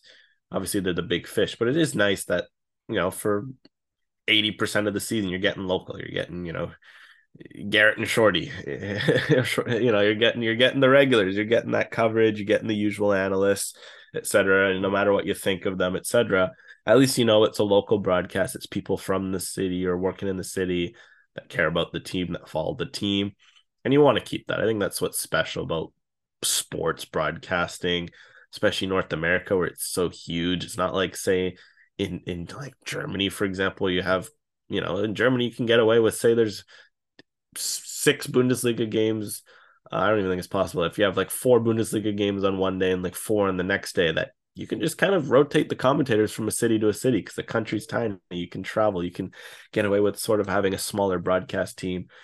In a league like MLS, like it's so big that you can't rely on a pool of reporter or of commentators, because that means they're going to be calling off a screen, which isn't always productive. And then you lose some of the local feel, and you might not know the team as well. Because, like, let's be honest, like, when there's 29 teams, like, it's hard to keep up with what's going on at Charlotte and Miami, etc. Like we do our darn best because we love MLS and we're trying to keep up. It's hard. Like you tell me who's, Miami's backup left center back, you're gonna have to go on FotMob and guess and figure out what the heck's going on there. And I just, like, if I was a commentator, I'd be like, you're telling me to cover 1 week I'm covering Inter Miami versus Charlotte, the next week I'm covering Houston versus RSL, the next week I'm covering like TFC versus like New England Revolution, then I'm doing Whitecaps versus like Portland. Like, how do you keep up with all that in that regard? So I do hope they keep the local feel. I think you want to have the local teams that are invested. And of course you have national broadcasts. You have people who kind of parachute in for some big games. Like, that's just the natural part of the business, but it's just going to feel so weird to do a national model all year long. And you're going to be hearing that. I just feel like they're going to spread themselves too thin, but again, like to be proven wrong on that front. Yeah, very much wait and see on that front. But I thought it was worth noting, especially the Canada-specific nature of the news drop that came down. Okay, final note of the show. Not the Vancouver Whitecaps, but Vancouver FC have made their first player announcement. It wasn't official when we started the show in real time, but it is official now. Callum Irving obviously dropped a couple days ago that he was leaving Pacific, so I think a lot of people saw this on the horizon, but Irving will be the first member, the inaugural member of Vancouver FC. So, yeah, I don't know. Thoughts on the way Vancouver FC has been operating so far and this first announcement? Yeah, I mean, they need to get the ball rolling at some point. I mean, they're not rushed for time in the sense that as long as they get everything done by April, they should be good. That's still 4 or 5 months away, but also, you want to see the movement on the stadium. You want to see movement on kits and players, but, you got to get the ball rolling, and they've slowly been doing that. I mean, again, I don't know how much, did we even mention it last time? Afshin Gotby, head coach for Vancouver FC. I mean, they started with that, good, hiring a guy with a lot of experience, someone who's, been traveled around, and I think this is another good building block for them. They got their coach, they got their guy, and now they get a guy in Callum Irving. Smart teams, you build a spine, and I think there's no more, I guess, part of the spine that is more important than maybe a number 6 than a goalkeeper. And the Vancouver FC gets that out of the way with Callum Irving. Obviously, that's tough blow for Pacific, especially he leaves to go across the strait, so to speak. Maybe kicks off a burgeoning rivalry between those two teams. But he gets to go to Vancouver. He gets to be maybe the building block in the team he had. He certainly accomplished a lot with Pacific. Now he gets to kind of reset and help build a club from the ground up. I think this is a sort of core CPL signing you want. It doesn't get much better than that, let's just say, in terms of an expansion team. Because you look at, say, Ottawa, to use that example, that year one, they got a lot of leftovers on that team, and then they built up from there, and it took them a few years. Getting a guy like Callum Irving, this is one of the guys who was one of the best at his position last year, has been one of the best at his position. I think it's a good place to start and gives you some areas to build out as you get the center backs, the 6s, the 9s, and everything from there. Yeah, I mean, hard to go wrong with a guy who's been super consistent in the CPL, is going to provide an immediate identity, is going to provide immediate leadership. It's just one position you don't have to worry about, and a local guy too, right? So I think it ticks all the boxes. It makes the sense as just kind of like a no risk signing. Like this is going to be a good addition to the squad. He's going to be a reliable day in day out starter, and so I think that's the kind of guy you want to bring in as your first player, right? Like just something you don't have to think about or worry about too much. Yeah, no, absolutely. You want to get the ball rolling, and it'll be interesting to see, I think, who the other CPL vets they sign are. Surely that's not the only one. Obviously, they're going to be looking. I mean, they're getting 2 new players tomorrow, no matter what, for us as a recording. Obviously, that being the CPL U Sports draft. Going to be intriguing to see how the dominoes fall on that front. A lot of talent in the U Sports system. It sounds like they might even, look like they could go after some more U Sports talent beyond that. Of course, then you get your internationals, some more CPL veterans, and then round it off there. Going to be interesting to see some of these guys they target. But yeah, good start with Irving, just because, again, you need a good core goalkeeper, and then from there, I'm curious to go see how this turns out, especially again, given on what Afshin Gotby said at the beginning. He's like, we want to play 4-3-3, dynamic, high possession football. Like, I'm thinking, like, ooh, what are those center backs going to look like? Like, what's the six going to be like? Who are these? Some of these guys are going to target. So it's going to be interesting to see how things fall into place from there. But exciting. It's always exciting to see. Love or hate the North American expansion model. There's a lot of reasons to certainly hate it. Let's not kid ourselves. But there's also a lot of reasons to love it. And one of the reasons is building a team from scratch. Always fascinating to see how the roster pieces come together, and it's going to be intriguing to see what they do from this point on. Now that the ball's rolling, like once there's always one, you feel like a floodgate's going to be coming. It's going to be fun to see how that shapes up.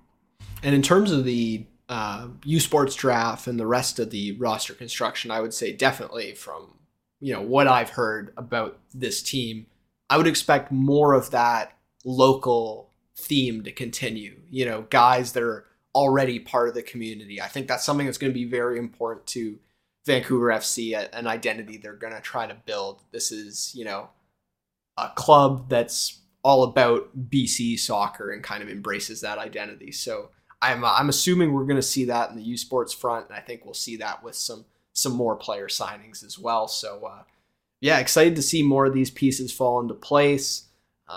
We'll see how much there's been, a lot of vitriol, a lot of venom about the name, about the logo. I wonder how much that's going to last into them actually playing matches. Like I feel like it's easy to pick holes and knock it down when we haven't seen a kit, we haven't seen a stadium, we haven't seen them play a football match. I wonder how it will age. That's something I'm going to be curious to watch. But Alex, maybe any quick thoughts on that, and then we'll sign off unless you have any final thoughts here. But looking forward to more Vancouver FC coverage too. We haven't said a lot about it yet, but as there's more to talk about, we'll certainly continue to cover it here on the show. 100%. It's just going to be interesting how it comes out. Obviously as a branding department, you don't want to make a logo and then you find there's a pretty similar logo for a security company somewhere in Ontario. Like, again, it's tough scenes, but also it's something where there's been a lot of logos made in the world, and there's always that off chance that you make a logo and it ends up being a little more, art. What do they say? Art always imitates life. So there's always a chance you end up falling in the wrong stones in that regard. I think the best way, no matter, good branding is usually winning branding. And I think at least for them, now that they've got this all of the way, they've gone for their identity, they're gone for their colors. The best way to make, say, steel gray memorable, or whatever color their kits end up being, red or the black, etc. The best way to make that memorable is winning. Like, you look at the orange of Forge. Why is it memorable? Because they've won 3 titles. You think of even this year, the red and white of Ottawa. It's because they were successful. The purple of Pacifics because they won a title. Red of Calgary, etc. Like, you look at some of the teams that are a bit forgetful, like the green of York, the light blue of Halifax, maybe aren't as memorable because they haven't had that chance to get that consistent success. So in the end of the day, good branding will be dictated by winning. But maybe what this says is that, hey, teams, there's a close eye on Vancouver FC. There's been a lot of scrutiny, a lot of, okay, these are the crosstown guys. They're trying to, talk a big game and beat up on the Whitecaps, etc. Well, they're going to have to back up that big talk. And I think that's fascinating. You always want, it's good to see teams with certainly who talk the talk. And of course, you want to see them go out and walk the walk. But Vancouver FC been talking the talk, at least in terms of ambition, in terms of getting things done. And Callum Irving, the first sign that they certainly are at least trying to get the pieces to help them walk the walk. Yeah, absolutely. Looking forward to seeing some Vancouver FC action, either in person or on stream. So we'll be watching for that. I think there's lots to look forward to in this spring. I feel like part of me wants to fast forward ahead a bit, Alex, so we can dive into all this stuff. But part of me appreciates the off season as well. And as I kind of said off the top of the show, hope everyone's having a good holiday season, and take some time away from. Not away from football, but a bit of a break too to spend time with family and enjoy the holidays. So hope everyone enjoyed this show. It's had a good month or so without Third Sub, and we promise we'll be back reasonably soon. Alex, any final thoughts for you here before we sign off? Yeah, I mean, excited to keep diving in. A lot of news going to continue to come. It's funny, as of recording, for example, just today, just to give you an idea of what we're working with. Callum Irving dropped. Um, Halifax Wanderers signed Thiago Coimbra, the alias Canada from the U20 men's qualifiers. So that's an intriguing prospect. Dominic Zator from York just signed in the Polish first division. All this to say, news is just flying. Like, this has just been in 2 hours of recording. All this has come out. So we're gonna have, I feel, a lot of Whitecaps news in similar fashion to come out soon. So we'll certainly be here to follow all that, and I'm excited. Again, the off season is both the best and the worst time of year. In terms of it sucks there's no soccer, but also it's kind of fascinating to see with some of the dominoes fall. So we'll be here to help them fall with you. But I think on that note, find me on Twitter at Alex Music, at BTS Fan City, btsfancity.com, etc. All the work for OneSoccer.ca and company. And we'll definitely chat again soon. Feel free, if you've enjoyed the podcast, to leave a rating on Apple or Spotify. Always much appreciated, of course. We owe everything to you, the listeners. Always a pleasure to hop in on the show. But I'll throw it to Sam to close things up. Yeah, you can find me as always at Samuel_Rowboat on Twitter, at 86forever.com. You can find our podcast at Third Sub Pod on Twitter, The Third Sub on Instagram. Thanks, everyone. We'll chat again soon.